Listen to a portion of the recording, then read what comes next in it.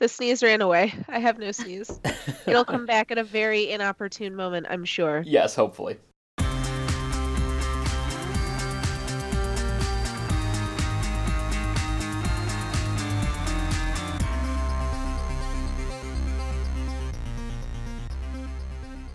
Welcome, listeners, to Did You Do Your Homework, the podcast where we connect academic ideas to popular culture, assign you homework, and actually make it fun again. I am Martha Sullivan, one of your wonderful co-hosts, and I am here with, as always, our other wonderful co-host. Yes, that would be me. I'm Pete Romberg, and I am a future garland maker for my Christmas tree. Oh, I guess I can be a professional tree putter-upper because I did that on Saturday. Ha Nice. ha. We are joined today by special guest Sarah Caputo. Welcome, Sarah, to our podcast. Oh, thank you for inviting me. Sarah, what should our listeners know about you? Well, you guys have cool Christmas themed stuff, so I will say I'm a trying to keep my cat out of the Christmas tree professional. A worthy goal. Cat's 2, Sarah's 0. But you know, my numbers can go up. And I am an artist and a graphic designer, and I watch a lot of stuff. So that's it. One of the reasons that I wanted to start this podcast was that I would have an excuse to watch more stuff. So I feel that. We are going to be talking today about the theme of transformation. But before we get into that, it is important that you, our listener, understand that we are pop culture professionals and we know what we're talking about. In order to prove that to you, we must present our pop culture credentials. These are the last piece of media that we consumed without self-editing for guilty pleasure content. No shame or judgment here. Pete, why don't you start us off? What's the last thing that you experienced in the world of pop culture? You just had to choose this week to do a big introduction for the pop culture credentials. Do it. I, as usual, waited until the very last minute to actually do my homework. I finished watching Fright Night about 10 minutes before we started recording.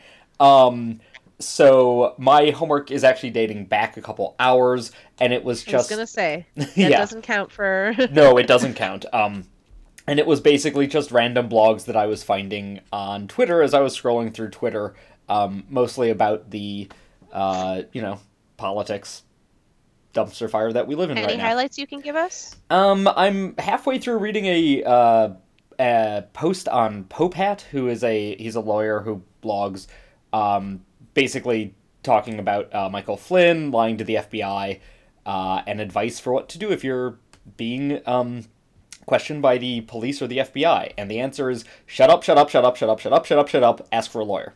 Don't say anything until you talk to a lawyer. Even if you have nothing to hide. So I'm just going to ask you to send me a link to that so I can throw that in our show notes. So if any of our listeners feel like being depressed as hell, they can go check that out. And also having good advice about talking to law enforcement, namely, don't. Always valuable. Mm-hmm. Sarah, what is the last piece of pop culture you experienced before coming on our show today? Well, this was a good pop culture weekend for me. I did a lot of stuff, but the last thing I did, they renovated a theater down in Oklahoma City, which is where I live, and they have movies, concerts, and live shows there. So my husband and I, Joe, we went and saw Maria Bamford live last night. She was with Jackie Cation, who I recognized from like some late shows, but I didn't know her stuff individually, so it was really cool to see her as well as Maria. And it was really great to see an old theater renovated. Like, if I ever become an eccentric billionaire, that might be my thing that I do. And it was just really cool to see her live, because I think I've seen all of her specials since I was like not supposed to be watching Comedy Central like in high school. So it was really, really cool. That's my most recent pop culture thing. That's awesome. She has a show on Netflix, right? Yes. That I Is that Lady watch yet. Is that Lady Dynamite? Yeah. Okay. Her favorite of mine, I'm not sure if it's still up. It was up for a long time, streaming. It's like the special, something like that, where she does stand up, but just to her parents. And yeah, that's if nothing else for her, that's the one to watch. So it's really good. Awesome. As for me, you all know how much I love a good mobile game. The last thing that I was goofing around with is the brand new Animal Crossing Pocket Camp for mobile phone devices. I have never played an Animal Crossing game before. This is my first one, and so far I find it incredibly relaxing. As far as I can tell, all I have to do in it is go to different places and collect fruit and bugs and give them to cute animals who then come and hang out at my campsite. And that's all. But honestly, 10 minutes of that in the morning has replaced my usual 10 minutes of scrolling through Twitter, and this is much better for my blood pressure. So, Well, speaking of Twitter, between you and Kaylee, my Twitter feed has exponentially more Animal Crossing in it now than it did like a week ago. Just because you post well, pictures that's of it or because the whatever. game just came out a week ago. Yeah. Exactly, precisely. Well, I have to share my cute fashions. Priorities. So, on to the main event. We are talking today about transformation, both physical and other. I think there are enough kinds of transformation covered in our homework that we can just make an umbrella term for that. We are going to be touching on a couple of different big ideas, including how exactly the characters in our media transform, and how those transformations inform their character to us, the audience, and their character growth. Are the transformations that they undergo a metaphor or commentary for anything? And do we think that the media is making any sort of commentary on consensual versus non-consensual transformation? That is, transformation a character may undergo of their own, on their own impetus or accord, versus one that is thrust upon them, and how we think that is, what kind of story we think people are telling either way on those. Pete, why don't you start Great. and tell us a little bit about the homework that you assigned?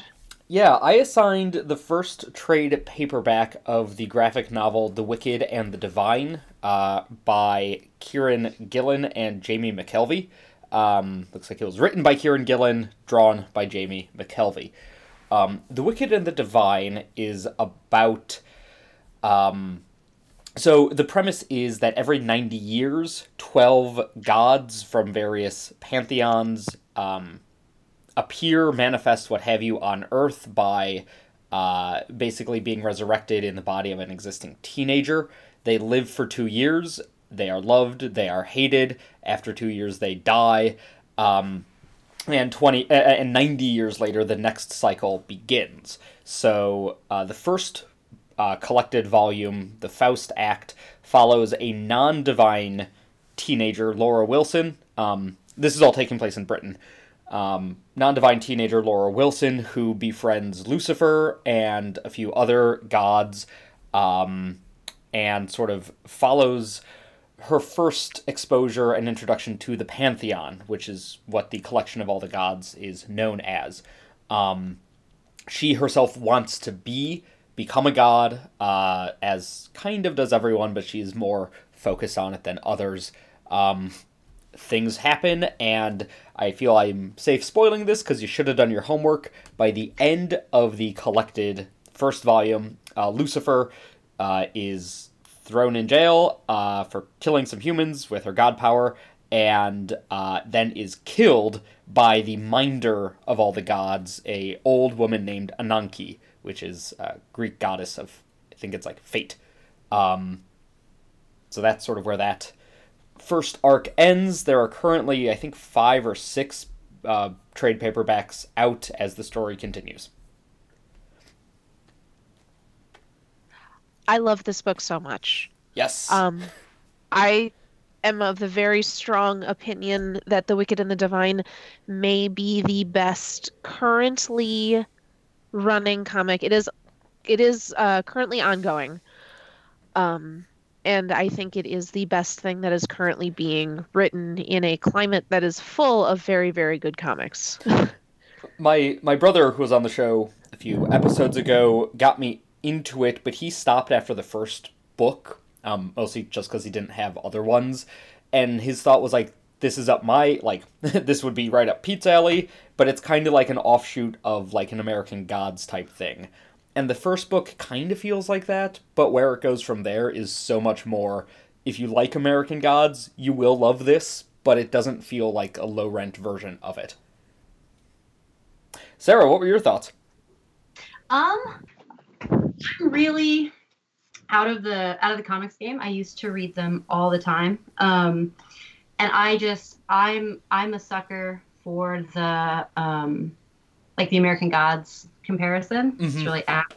I'm a sucker for the well-known figures, historical or fictional fairy tale figures or mythological figures, like put into contemporary settings.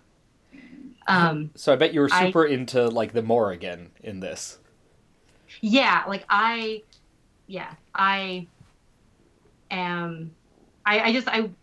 surprised that I hadn't read it previously.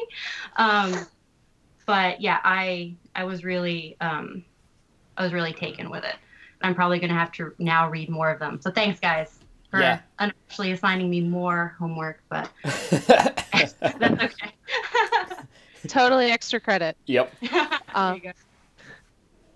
There are more expensive habits to form, but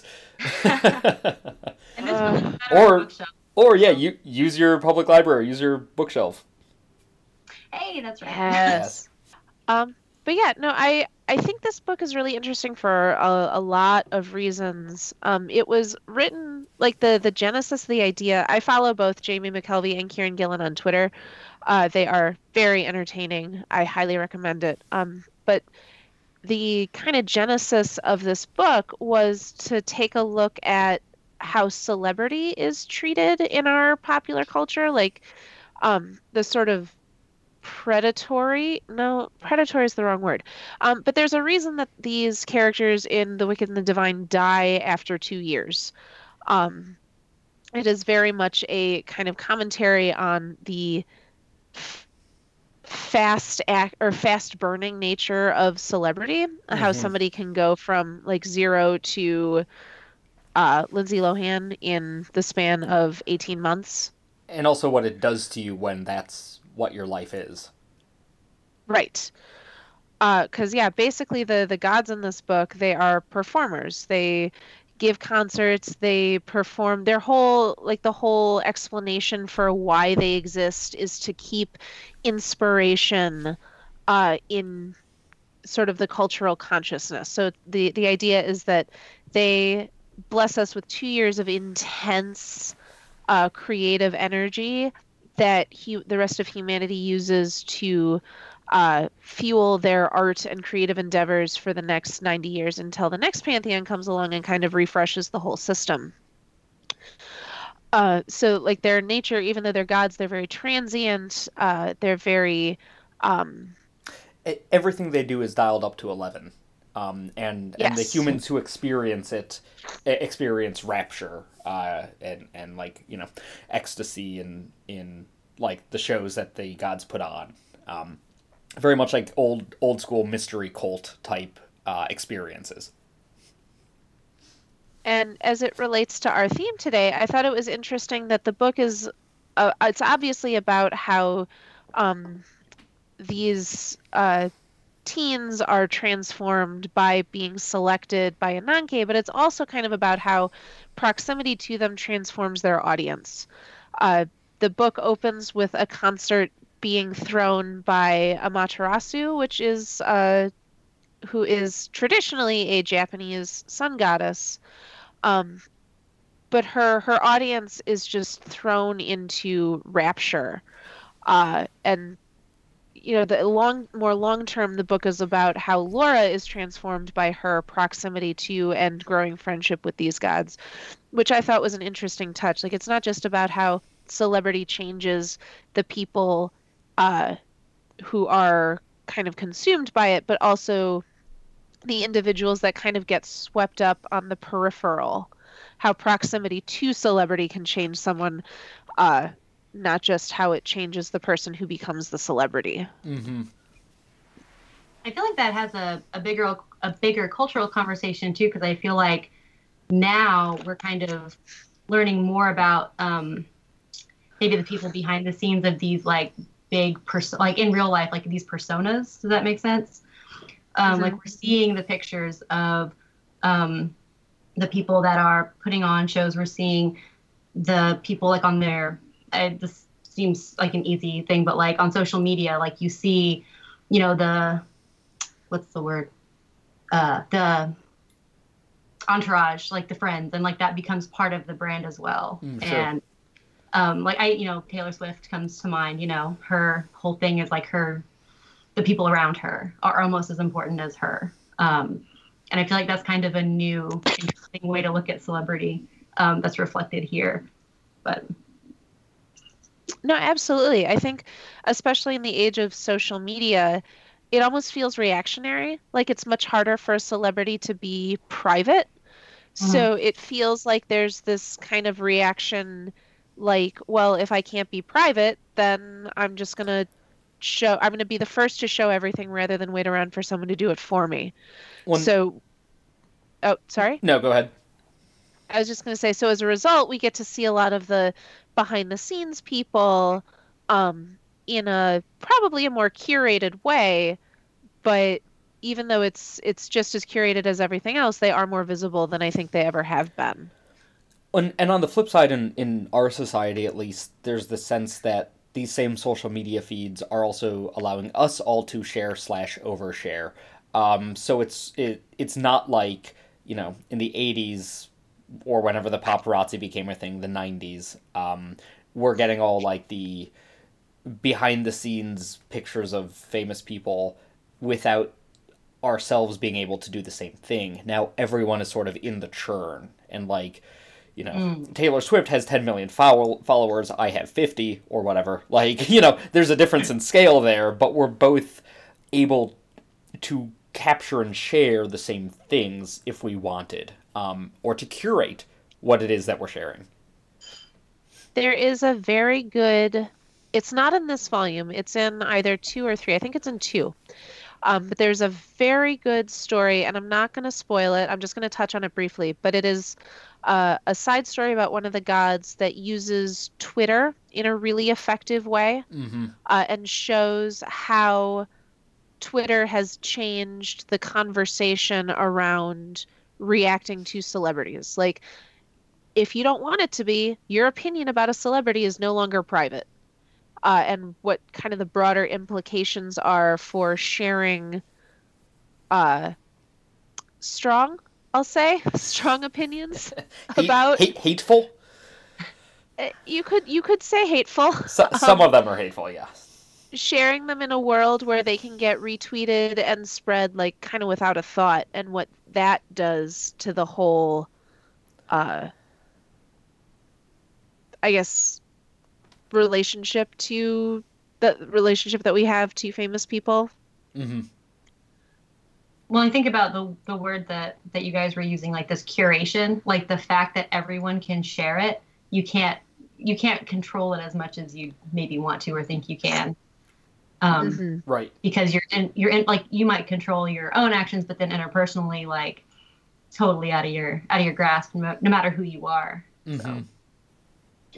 Which, just to loop it back to our theme real fast, is interesting to think about in the context of transformation, because it feels like not only has the nature of celebrity and the way that they communicate with their audience, not only has that changed, but the audience, the way that they respond and communicate with people has also changed, in that it can be a dialogue in a way that I don't think it has been able to before social media.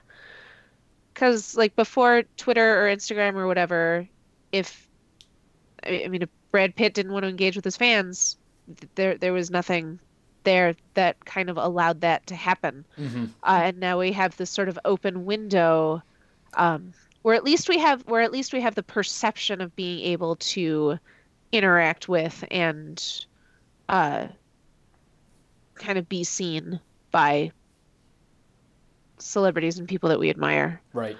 For better or worse. Yeah. Right, gosh. This is the most random aside, but it's relevant to the Twitter discussion, less about our homework discussion. A friend of mine went to, and I'm not going to name names because I think everyone maybe has a weak moment, but a friend of mine went to a concert, Foo Fighters concert, and he didn't like the opening band that much. Like, he didn't say anything bad. He was just like, oh, like, this is not my speed. And then at least on the local radio here, they play this band a lot. I replied to him. I was like, yeah, that's a surprising opener for the Foo Fighters. And the bassist from the band replied to both of us. Oh, no. Whoa. And was like, hey man, rock and roll's about having fun. Like, just relax. And it was this really weird moment where he kind of this famous-ish person was inserting himself, and I was like, oh, I mean, yeah, I'm glad you're having fun. Like, I don't know if this is a conversation or not. But that's weird. Like, it was I forgot that we don't just access them like they access us. It was super bizarre. It was a super bizarre exchange that only happened like a week ago.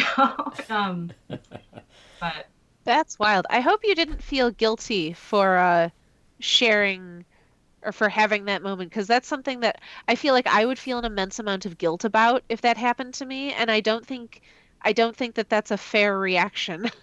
Because like, yeah, immediately, I'll be honest, immediately I did, because like, oh man, and then I was like, I didn't say anything like that terrible to him or about him. I didn't tag him. Like, I didn't even know who this was. But my immediate reaction was kind of this guilt, like, oh, someone saw me do something bad, kind of thing. And then I was like, Yeah. oh, like, you know, like you're a kid that got caught doing something. And then I was like, what a strange thing. Like, he's my age, and like we're all grown ups, and like, he should be working. Like, this concert's still going on. Like, stop me. Like, play your bass. let us move on now and talk about something a little bit different. Sarah, why don't you give us a brief introduction to this amazing movie that I can't believe I'd never seen before until this moment? Let me just preface this by saying I'm honored to bring this film to this podcast because I feel like a lot of people missed it, like generationally or culturally. It is Fright Night, the 1985 version. There was a remake later that was okay, but this is the original. This is the 85, and it is a movie that is about young people who find themselves possibly in the presence of a vampire, and they are trying to figure out if it's actually a threat or not, and they don't know exactly what they're doing. Hijinks ensue when the vampire finds out that they're onto him, and they try to enlist the help of a vampire hunter actor that's on late night TV, kind of a la Elvira and that kind of 50s and 60s and 70s like B-movie host. And so it is just a horror comedy romp through young people trying to solve hard problems about vampires. Of all of them, I loved the aging actor. Like, his name was Peter Vincent, which is clearly a Vincent Price allusion. I liked his arc a lot, and I liked him as a character and an actor a lot. Yeah, this, I had never seen this. I had heard of it sort of as, like, you know, being brought up in various cultural touchstones as, like, a vampire movie. It was delightful 80s schlock in the best possible way.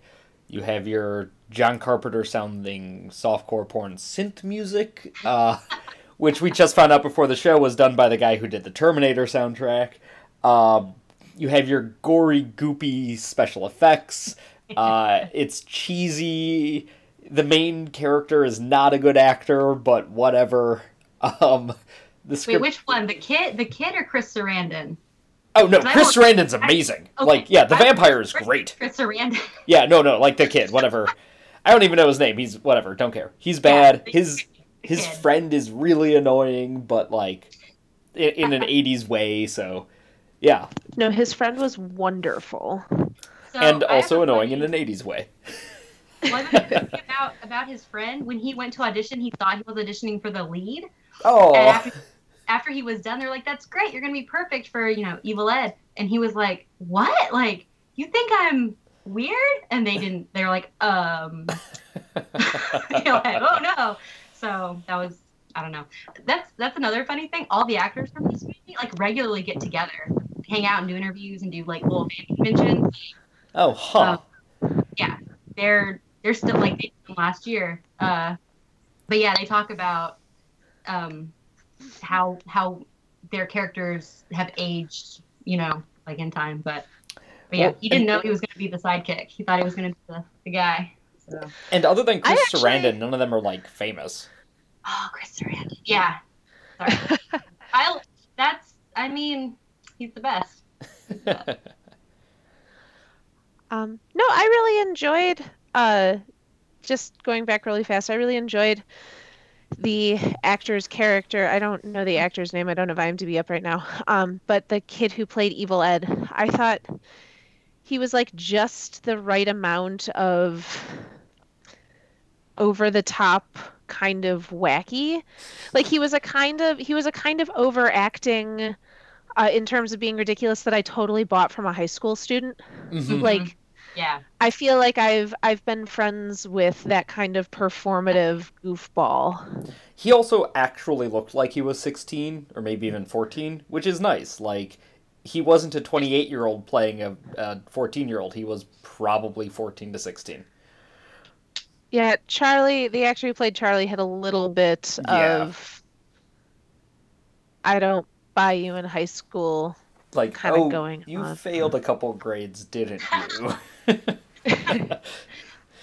Like college was hard and you came back. Is that, you can just tell us. I haven't seen it because it was not released, I think, widely on DVD. It's not streaming, but there is a Fright Night 2, where he is in college.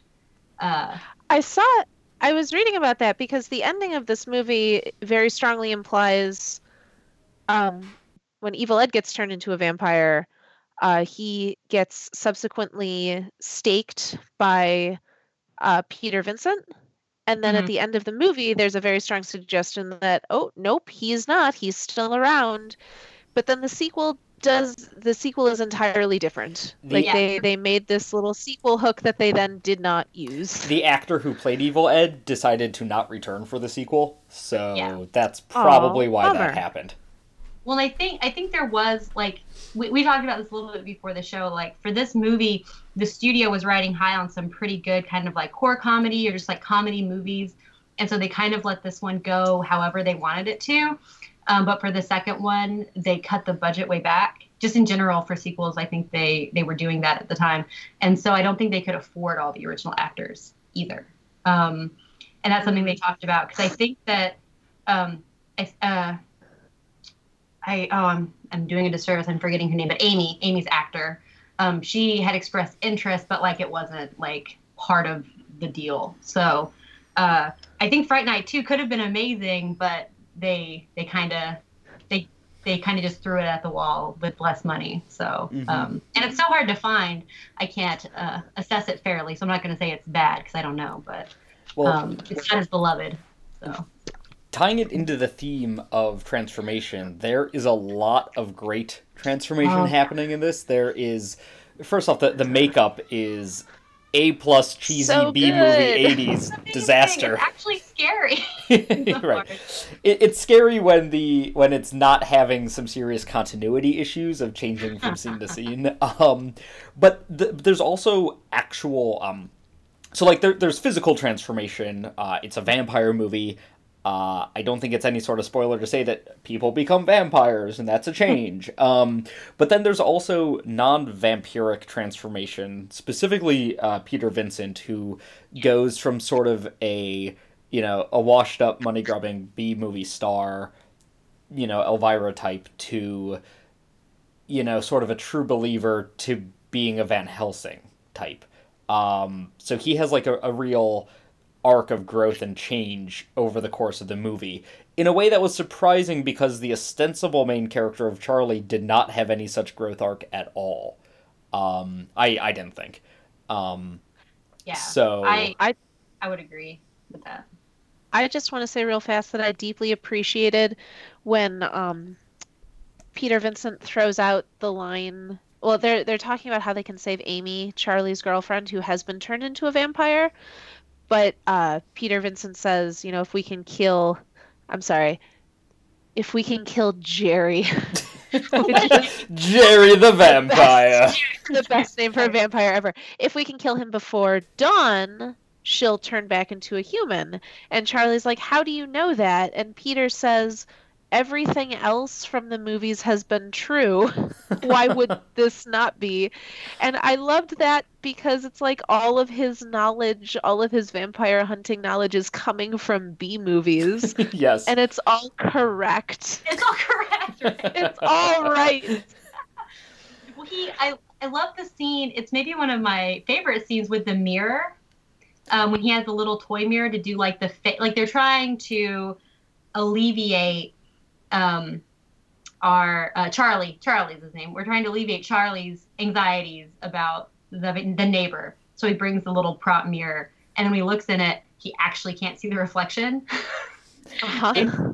Like that, I feel like that's the transformative moment where he's like, "This is real." Like, and I love that because he's like, "These kids are dumb. Like, I'm just, they're paying me for this, whatever." And then he's like, "Oh no, I'm in this now."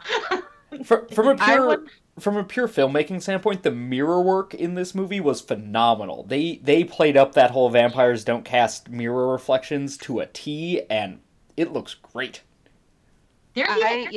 Scene. Oh, I'm so sorry. Go ahead, Martha. I was just going to say, I really enjoyed the scene where Amy is dancing with him at the club. Yeah. And she's looking back and forth from him to where his reflection should be in the mirror and not seeing it. I thought that was very, legitimately creepy. Yeah.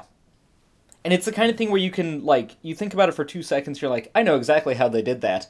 But man, that looks good!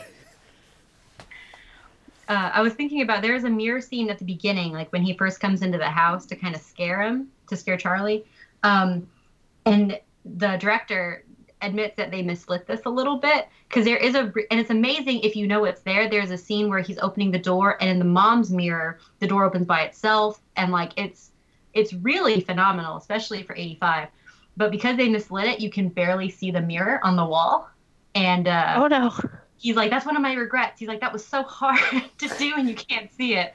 I noticed that right away.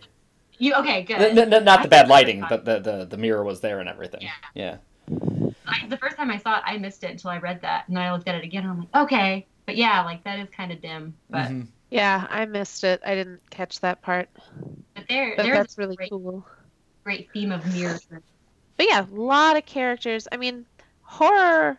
I feel like horror in general is really good to use as a catalyst for talking about transformation because it usually involves somebody either willingly or unwillingly being turned into something else. I feel like we get a double dose of that in Fright Night because obviously we have the vampires, but then they go deep into vampire lore, so you also have the fact that they can turn into wolves. So we get a really, really gross, pretty awesome sequence where when Ed is killed, he's killed in wolf form, so we get to see him reverse transform back into a human. So it's almost a little bit of a taste of a werewolf movie as well. Yeah, it's like the director was like, I want to do a vampire movie, but I also want to do a werewolf transformation scene. So I'll do both. The vampires being able to turn into wolves is a Dracula thing. Yeah. I like the Children of the Night line, right? Yeah. Saying. I appreciated how many, not every vampire transforms the same way. That is something that was new, new to me as someone who watches. I watch a lot of horror, but not necessarily a lot of vampire specific, because the way that we're talking about the wolf transformation, but also just that character's transformation, like his teeth like are too big for his mouth, and like his eyes are really big, and like he looks really kind of grotesque. And then when Amy transforms, she's like a little sexy and less scary. Yeah, and then when Jerry that's canonical vampire though, because lady vampires are sexy. Well, then Jared transforms, and he has the two different forms, right? He has like the sexy vampire with like the long nails, and then he has like the kind of goopy, scary transformation too. Yeah. The demon face. Yeah. Oh, yeah. Well, and then at some point, Amy continues into the kind of demon face, and like the way her mouth opens in a way that is very upsetting. Yeah. A shark kind of teeth thing. With a bit of a Glasgow like grin going on. Too many teeth. Well, and I liked that the vampires had a mode that was just monstrous, where like they have so many teeth that they're kind of spilling out. Very kind of demonic form. I also liked when Jerry is trying to turn into a bat while he's on fire. Yes, and yes. you get to see like 8 stages of transformation because he can't really do it, and also he's burning, but at some point his skeleton is like halfway between person and bat. The effects guys had to have so much fun with this movie. Yeah. They're like, what can we build today? It doesn't matter if it makes sense. We're going to build it. And then we're going to fit it into the movie. We're going to set it on fire. I couldn't help laughing the first time they went like true monstrous transform, because it's like, oh, what do vampires have? They have fangs. Like, 2 fangs, to draw blood. What if instead they had a lot more fangs and they were crooked all over the mouth, just sort of pointing out every which way? That's a thing. Let's do it. I feel like that's not unique to this movie, though. Like, I feel like the lots and lots and lots of teeth is something I've seen in other vampire movies or shows. The only other thing I can think of that's similar is the Blade 2, like, uber vampires, which have, like, their whole mouths open up. Well, there's sort of this subgenre of vampire film that's like where the vampires are more animalistic and like predatory instead of like suave. And I feel like there you see sort of the grotesque, like you see the crazier like mouth action, and you see the more demonic's a good word. Like you see less Count Dracula and more just like feral thing that lives in the woods. Nosferatu. So I feel like, yeah, like the beast style, And I feel like this one kind of did both. They're like, we want it to be cool, but we also just want to scare people. So we'll do both. The best way to describe this movie is we just did both. Like... We just did both. Why not both? Right, night. Why not both? I think what's the one other we were talking about. Martha mentioned like consent, like non-consensual and consensual. And one thing that I think is really interesting, and I don't have a fully formed thesis on the whys and the hows, but I found it incredibly interesting because when we kind of meet Jerry, again, best vampire name. His henchman calls him Jer, and I almost lost it at that. It was great. It's like, Jerry's enough. But he clearly is like having these women come over, and we don't see those interactions, but the assumption is that they weren't consensual, based on how they talk to Charlie and how he sees them and stuff. And there is like a rear window thing going on, because the way he finds out is he just like looks at his neighbor with binoculars while B movies play in the background, like a normal high schooler does. Yes. And so we assume, or at least I assume, that those were like non-consensual, and he didn't turn them into vampires. Like they found their bodies later. Like he just killed them. He ate them and killed them. But then when we have Ed, who's cornered, Jerry basically asks him, he's like, do you want to be, not afraid anymore? Do you want to be liked? Everyone, you don't like your nickname. Everyone's mean to you. Do you want to turn, basically? And he consents. And I thought that was really interesting. And then with Amy too, there's a little bit of like ambiguous hypnotism on the dance floor when they go to this club to escape him, and he finds them there. But then when he's actually kind of lured her to the point where he wants to bite her, he kind of waits for permission in a really interesting way. So I can't really figure Jerry out because I think sometimes he just like eats people, and I think other times he waits for them to tell him, and it raises weird and interesting questions, I think, about consent and vampirism. So Well, and Amy, the whole deal with Amy was really kind of upsetting for me, not in like a bad way. Like I enjoyed this movie, but the whole question of like, is she choosing to, I don't know. Mm-hmm. I keep going back to the fact that she's a 16-year-old girl and he's ostensibly an adult.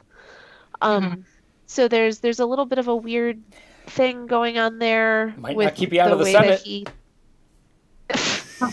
ah, but that it's also a very vampiric story thing to have like the really old attractive vampire and the teen girl falling in love with him and having that be sort of a romantic thing. Like, oh, you're so wise and you've seen everything in the world, but you're still choosing to love me. And it's like, well, no, it's still pretty creepy and kind of gross. Well, and especially with evil vampires like this, a canonical vampire power is hypnotism, so it's always like that makes the consent even more squishy. Dubious. Yeah, dubious, exactly. Like when you can I just will hypnotize someone. I will say that I was reading the TV tropes page for this movie, and Chris Sarandon has gone on record as saying, words are hard, that he wanted that kind of ambiguousness to be in his character. Like he wanted audiences to feel some kind, like some remnants of humanity in Jerry. Mm-hmm. So those moments of like empathy and sensitivity are very much intentional. I just don't know that they make him less predatory. Yeah, like I definitely agree. Like I definitely agree because even though like I'm with you with the hypnotism because it does seem like he's asking for permission, but how genuine is it, right? How authentic is that permission when it's sort of like you're in a position of power. Can someone really say no? Mm-hmm. And then at the time I'm forgetting names, but I looked some of this up. There were some critics that were kind of psychoanalyzing the character because at the time it was kind of unusual to have this like sympathetic vampire, right? And Chris Sarandon plays it so dualistically. They're like it is odd that he seeks out the company of such young people. Like that alone is very odd. And so it does make his relationship with Amy really strange. I like how they show it narratively, but like you said, it doesn't necessarily make him less of a bad guy that he has maybe some human attachments to it because it's still really strange. So. Mm-hmm. I was also getting a little of a coding him maybe as bi and Evil Ed maybe as gay.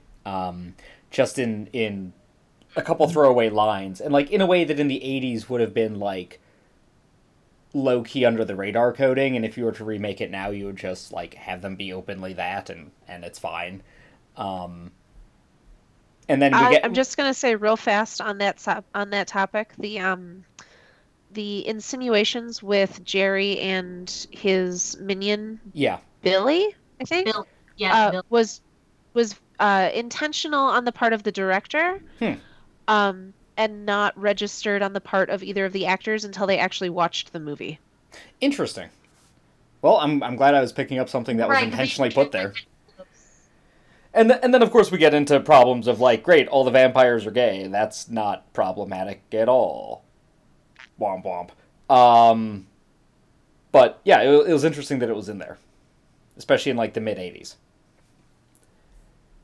Well, I think the last sort of like as far as transformative things go, and since we were kind of talking about these relationships, who has a relationship with who, Amy's transformation is like her own transformation is super interesting. And I read a little bit about this just from the actress's point of view, and she was sort of saying that the dance floor scene even though she might have been sort of lured, that hypnotic look.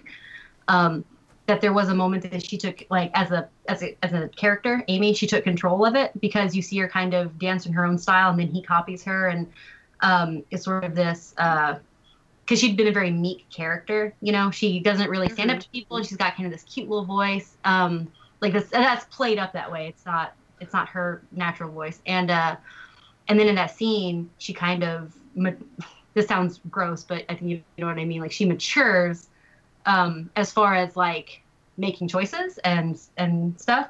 But again, it's super weird, right? Because they're not authentic actions. She's dancing with a vampire who's most likely controlling some of her behaviors. But then after that,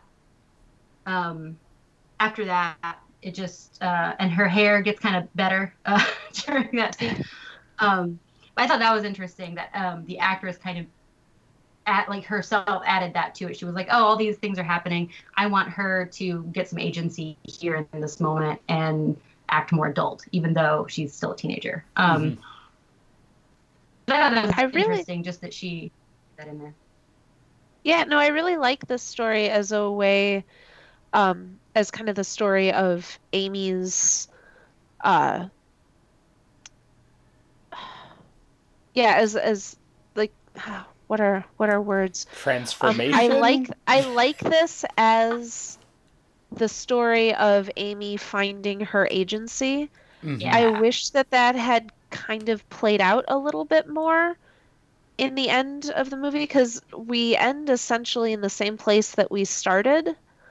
Yeah, the only person who had character growth in this was Peter Vincent. Well, I don't think that's fair to say. I just would have for Amy, she gets turned into a vampire, and then that gets reversed, and I guess I would have liked to have seen some more lasting changes or effects from that experience for her.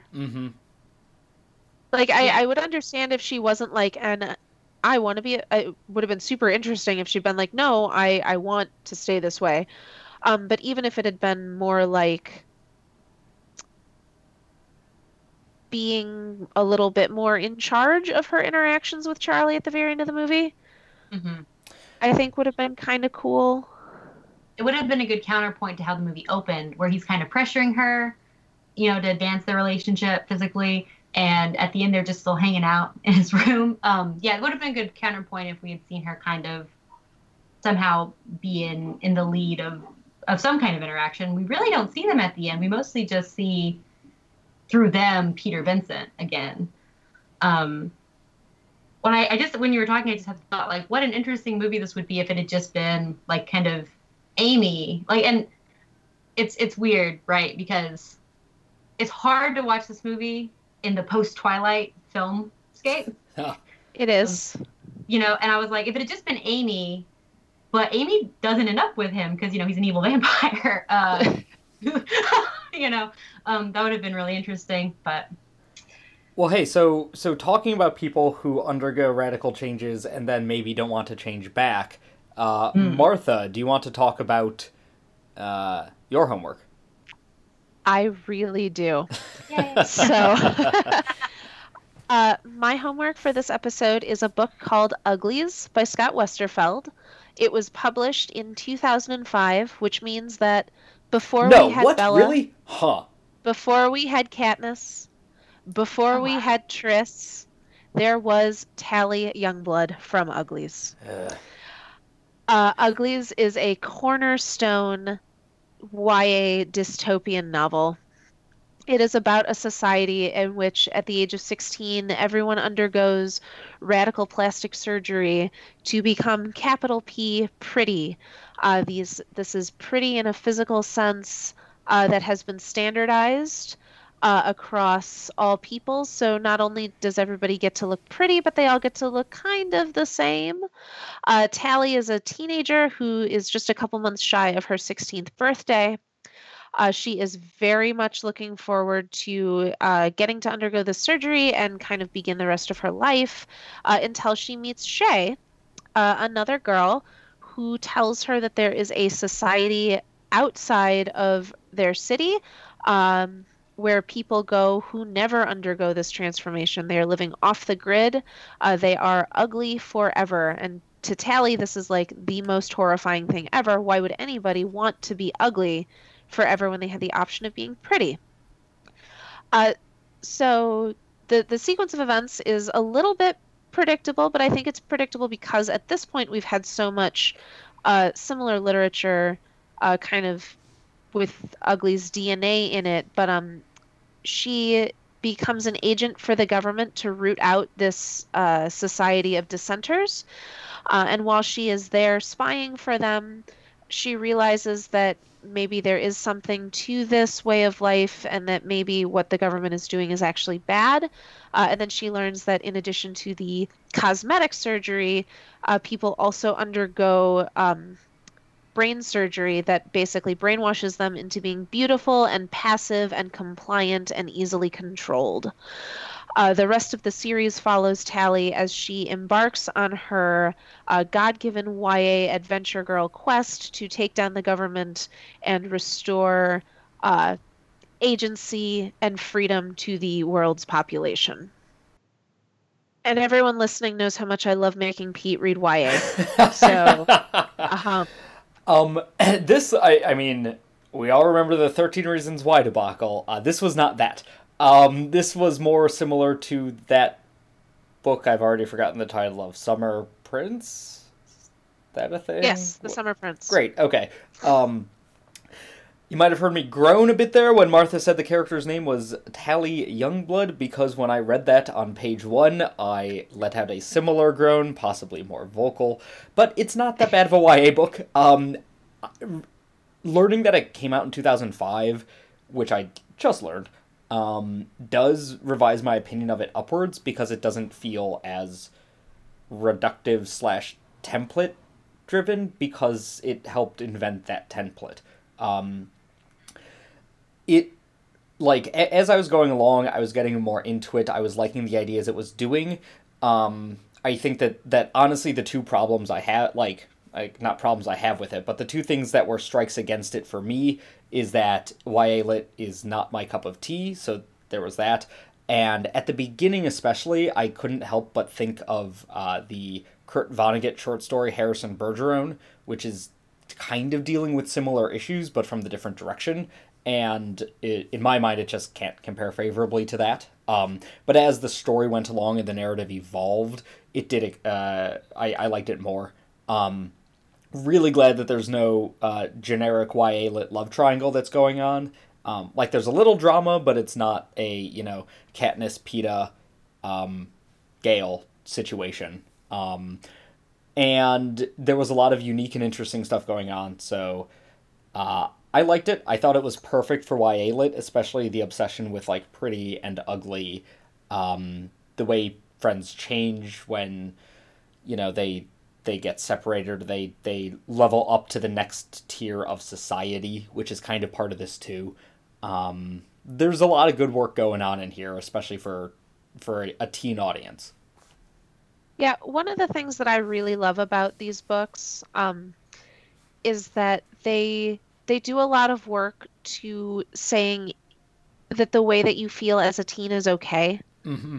I feel like when you're a teenager, like, your whole life is transformation. Like, you're going through puberty and you're super awkward and you're feeling lots of feelings and everything is cranked up to 11.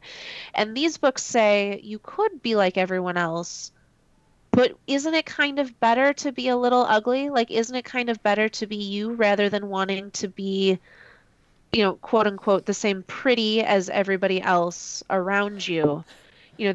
There are a lot of scenes in the movie where Tally gets to see, like, magazine photos from several hundred years ago when we all looked the same, and she's like she has trouble comprehending why anybody would want to look different because she's been conditioned to think that it's better for everyone to look the same. But the voices of the resistance are like, but how much more interesting was it when everybody looked more unique? And at first she had a visceral negative reaction to the magazine, but over a week or two, it was like, oh, that's increasingly normal for her, which is nice. That There's did also. Oh, sorry. well. What you were just saying reminded me of a point of whiplash I had in this book, where there's a throwaway line about they take all the uglies, quote unquote, from their parents at the age of 12, stick them in dorms until they're 16 as like a way to control them and let them all cluster together, and get their like blow off steam until they are old enough to get the surgery. And it reminded me of jokes I used to make when I taught middle school of like, yeah, middle school's crazy. You might as well just like take all the kids, round them up, and have them like go to work camps for 3 years until the hormones start leveling out a little. So when I'm like, oh, great, dystopian future also has the same ideas as me. Well, and Good. then there's a line later that's like, oh, maybe we're not ugly when we're 12. Maybe we're just awkward. Yeah, Like, exactly. Maybe being 12 to 14 is kind of terrible. It's like, yeah, like when Tally first meets like a normal looking middle-aged person who doesn't look like who hasn't been synthetically prettied, but also looks like a, what we all would consider to be normal, and she's like, "Oh, you're not so bad. Maybe what we think of as ugly is just being 12." Yeah, Yeah, yeah. it is. Well, But yeah, go ahead. I was just gonna say, I also think it's really interesting when you think about the fact that this book was written in 2005, how much, this isn't super related to our theme, but how much DNA of the dystopian power girl comes from this book. Mm-hmm. Yeah, Like, I don't think that we get, without Uglies, I don't think we get Divergent. I don't think we get the Hunger Games. Um, maybe we would eventually, maybe that's not being fair, but I think that there's a lot of Scott Westerfeld DNA in those stories. And one of the things I like about Tally as a heroine is that she's, like, obviously becomes a very capable hero, but she's awkward and she does stupid stuff and she's really, like, feminine and kind of girly and is very unapologetic about all of that. She doesn't have to be like badass superhero hunting for her own food, like can destroy everybody physically. She doesn't have to be all those things, and she still gets to be fearless and a hero.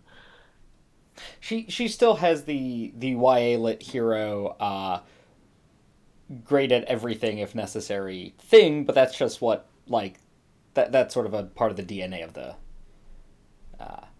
the Well, genre. So what do you mean by great at everything? well, it's just specifically it's like that she very quickly becomes like the best hoverboarder or around, and like it's all over time, so I get that her skills are improving and whatnot, but eventually she's flying around barefoot escaping specially trained like bioengineered special forces, and that's like just like I said, that's part of the DNA of the genre, so it's not really a knock against it. Yeah, I do think that this novel does a good job of kind of building that stuff into, like, you get to see her do all these things that she's good at. Right. So it's not just like suddenly she's an amazing hoverboarder fighter or whatever. Right, like it Like, takes it's the all whole book. stuff. And the big rescue scene at the end is based off of like pranks that she pulled when she was still in Uglyville or whatever they call it. Like, she uses the skills that she already knew in innovative and interesting ways. But yeah, this one, Uglies gets into transformation in like it's a bit like the horror movie, and there's like six different transformations going on. There's the physical transformation that everybody undergoes or wants to undergo. There's her kind of mental transformation from thinking that this is okay and that it's what she wants, to finally, realizing that, like, oh no, this is bad. Um, and then at the end, I think her final kind of transformation is when she volunteers to go back to society and voluntarily undergo the pretty transformation in order to help the rebels find a cure for the brainwashing. That's like the final kind There of transformation. Oh, sorry. No, go ahead. I was just gonna say it's like her final evolution from, unwitting participant to um like rebel then to not sacrificial lamb because she fully expects to come back, but there's this like fearless level of, yeah, I guess sacrifice is a good word for it. Hmm. Um, it's her takes a level in badass moment, I think. Yes, yes. There's also non-consensual transformation where her friend Shay is made pretty near the end of the Oh God. book, and like Shay was the one who convinced Tally in the first place to not become pretty and to run away and all the rest. She was someone who fiercely valued her independence and her normal quote unquote ugly appearance. But then after the procedure, she was both made physically pretty and then also her brain was scrambled, so she was totally fine. Like she was happy being that way. And so it's that situation where like the procedure was clearly non-consensual when it happened because she was putting up a fight and kicking and screaming and they anesthetize her or whatever. And that's all sort of off screen. So we just see the result of it where now she's completely changed and completely happy with the changes that have happened to her. Again, because they scrambled her brain, but like there's some good moral quandary stuff going on of like if she's happy now and doesn't want to get changed back, what right do we have to change her back, even though we know that she's, that the only reason she doesn't want to change back is because they messed with her brain. It's it's actually kind of an interesting parallel to Fright Night, the whole issue of um consent, is how much is Amy consenting when she's under mind control, but still kind of taking control? Like how well can Shay consent to anything, And also if she's Amy. been made to think that like being pretty is what she wants? And Amy as a vampire being like super into being a vampire, and then obviously being happy once she's changed back, but in the moment she doesn't want to get changed back to a human. I don't know that we know enough about what she's thinking in that scene to know that. I'd say she's attacking the main dude trying to kill him, so and turn him into a vampire. So I'll give her wants to stay vampire.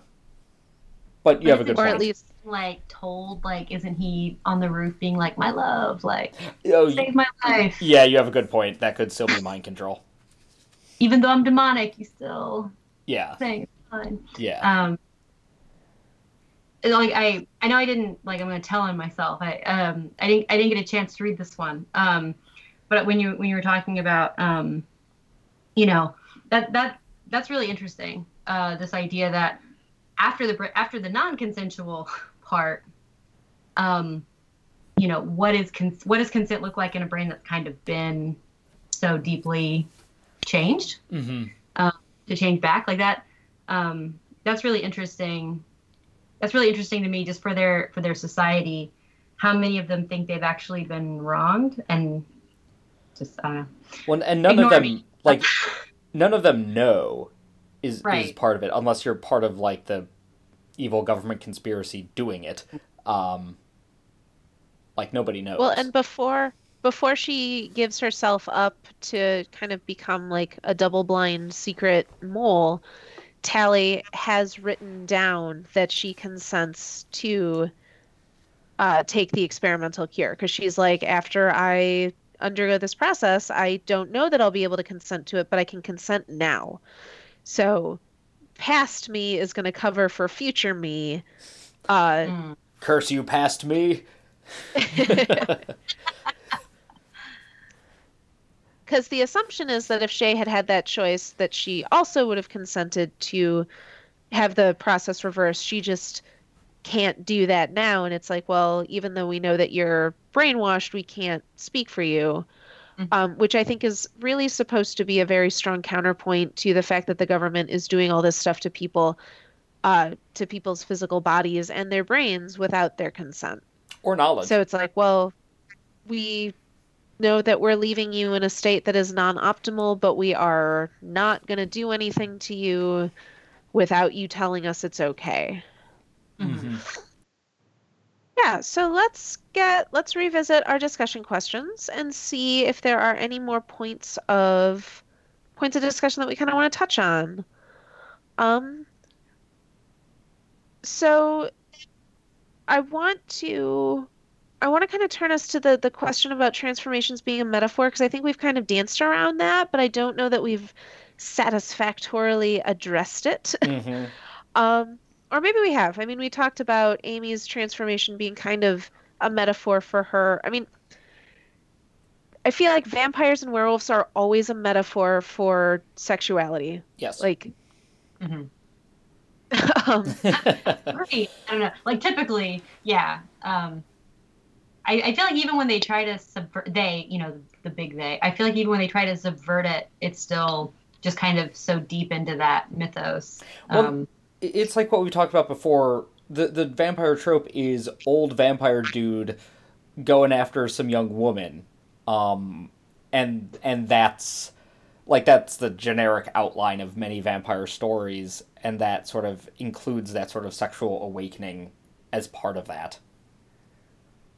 I do think it's interesting that Amy's sexual awakening starts before the vampire even enters the picture.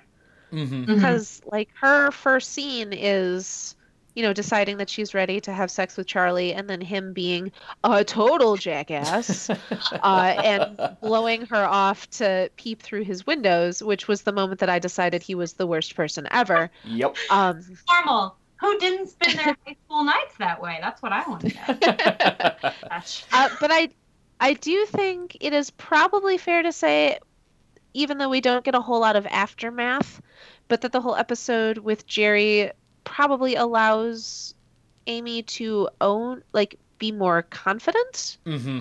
I hope. Maybe less reliant on, Yeah, I thought that's what the last scene was trying to convey, sort of. Like, She poorly. had, she had better hair at the end. I feel like that meant something. I He did don't. have better hair at the end. Well, and this isn't like we didn't talk about this because it seems superficial, but in the last scene, even though she doesn't do much, her hair is like the cool hair from the disco, right? And her clothes are kind of cooler, and she is sitting with him. She's not like sitting on the floor hiding from their mom. I guess I don't know what that whole thing was about. But I feel like there were attempts at cues that she had grown into herself, but again, like we don't have enough information exactly. I Just I do think the hair and the clothes is a stronger indication than we might initially think because frequently in, visual media, when you don't have time to do a whole lot of exposition, you use visual shortcuts. And the fact that That's true. she's dressed similarly to the, her big sexual awakening scene when she's not being vampire controlled, I do think that that is important. Also, those cues might have been a little more flashing back in 1985, when it's True. sort of easier to see what's the nerdy look versus what's the cool look. I mean, we didn't say this outright, but I will say one thing we didn't mention, and it's important because even for the 80s, I felt like it was a lot. She only wore like huge pastel outfits, and like she had bows in her short hair that didn't do anything, and ribbons and stuff. And I kept thinking like, it didn't look strange compared, to the whole world they were in, but like it just looked super inconvenient to be wearing those things. It was very childish, like overalls, like huge sweaters when it was like clearly coded to be like maybe fall or summer. She was dressed very young, Like- even for someone in high school. Yeah, frumpy and Mhm. uncool. Yeah. And very bright and very kind of like hapless a little bit. mhm. Like, I just found this. Like, I'm wearing this today. And then at the end, it's like, oh, this is an outfit I chose. Yeah. But For the Wicked and the Divine, we already talked about it being a major metaphor for fame. And the one thing I want to say there is that Ball looks like either Drake or, LeBron. Oh no, he's supposed to be Kanye. Kanye, and then later he sort of looks like Drake because he gets the beard going on. They're all visually modeled after, and very intentionally visually modified after real pop stars. Yeah, Lucifer is obviously Thin White Duke Bowie. Amaterasu is also Bowie. They're all Bowie except for Ball. Amaterasu is Florence and the Machine, Pete. Oh yeah, I was just thinking with the makeup, like the like lightning bolt face paint. No, you're right. Because cool, I thought Jim and the Holograms, and I should have known I was wrong because that's not the right. Also that though, she kind of did look like that. But so there's that metaphor, but then there's also so I don't know, like something about like the whole 2 years limit and it's only teenagers sort of is probably saying something. Maybe again just the price of fame and the burnout, but also maybe just like the intensity of like teenagerhood and puberty. I think it's also a little bit about how quickly and intensely celebrities come and go. Mm-hmm. Like someone can be very, very intensely famous for a very short amount of time, and then we completely forget who they are. Mm-hmm. The one-hit wonders. Yeah, exactly. It almost seems to be a comment more on the fandom than the celebrities because, like, how passionate were you about your favorite thing when you were like a teenager, and now like you hide all those Zanga entries? You know what I mean? Like, yeah. I think the 2 year mark has more to do with the people that love them or despise them than themselves almost, because that's the inspiration, right? Sorry. Hi, Cat. Your cat. Is that Nibbler? That's Nibbler. Yeah. Hi, Nibbler. He woke up and was confused that there wasn't food directly in front of him. So. And then I do feel as though we have sort of covered the consensual nature. I mean, obviously, consensual transformation is better than non-consensual transformation. I think we can all agree that character growth and change is better when the character is seeking it. Although, actually, now that I'm saying that, Uglies does have a bit of non-consensual transformation, just in that, I mean, aside from the obvious, but in the fact that Tally is forced into going to the rebel camp. Like that's not a choice that she makes. She's forced into it, but then that becomes the catalyst for her, like, ultimate for the better character growth. She is in a no-win situation that makes her go, but once she goes, the choices she makes are her own. True. She does. It is her choice to try to rebel again for real this time. So yeah, I guess in that way her ultimate transformation is driven by her own agency. I think there's like of all of our media that we're talking about today, like there's this idea that these transformations, while some are consensual, some are not, there's like a hint of the martyr, right? Like they're in circumstances that foist big decisions upon them, but then ultimately it's their decisions, unless you're being bitten by a vampire. In which case that goes out the window. But in The Wicked and the Vine, what I understand about Scott Westerfeld's piece, it seems like the circumstances might be beyond your control, but then the next step is what the transformation is. Actually, you know what? The Wicked and the Divine, it's non-consensual. Laura wants to become a god, but none of the gods had any say in them becoming gods. Once, and some of them are actually unhappy about it. Later on, it's revealed that at least one or two of them, like, kind of had a choice, or like somebody helped pick them out. But across the board, it's like Ananke just shows up and it's like, yo, hey, you're Minerva. What up? You're gonna die in 2 years, 12-year-old girl. Sorry. Well, and the ultimate way, like ultimately the method by which she uses to choose vessels, I think is a fair word to say, has not yet been revealed in the comic. But yeah, it's not like people sign up for this process. Right. That's true. I guess I'm thinking more of the gods, but right. Once they become the gods, they own it pretty well. Right. But at the heart, it is a non-consensual transformation there. I feel like that should be it would make no sense in the wider world, but I feel like that would make a very good enamel pin. Like, consensual transformation is the best transformation. What? Start that Etsy store. There you go. So that's going to do it for us for our conversation today. Sarah, if you want people to be able to find you on the internet, where can they find you? Oh, yeah. I am on the internet. I can be found on Instagram and Facebook as Tiny Revelations. Just look it up, and I'm the first thing that pops up. And I draw a lot of ghosts and foxes and stuff, and sometimes pop culture things. So very, very cute. Very, very cute art. I can be found on both Twitter and Instagram at Magical Martha. Pete, where can our listeners find you? I'm available on Twitter at Pico3000, where, as discussed at the beginning of the episode, I'm mostly doing politics and pop culture. My Instagram feed is a lot of cozy sweaters and guinea pigs right now, and also my Christmas tree, which I'm really excited to have up. You can find our show on the web at homeworkpodcast.com. You can find us on Twitter at DYH Podcast. You can find us on Facebook. You can email us if you have a question, comment, concern, suggestion for a show. Show at homeworkpodcast.com. Please rate and review us on iTunes. That is the best way for new listeners to find us, and for our podcast to stay relevant.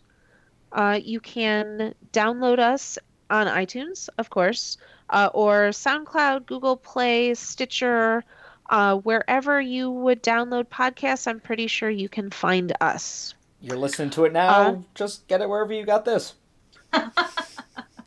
And then tell 3 friends. And then tell those friends to tell 3 friends. And so on and so forth. We are now a pyramid scheme, but we're not going to cost you any money.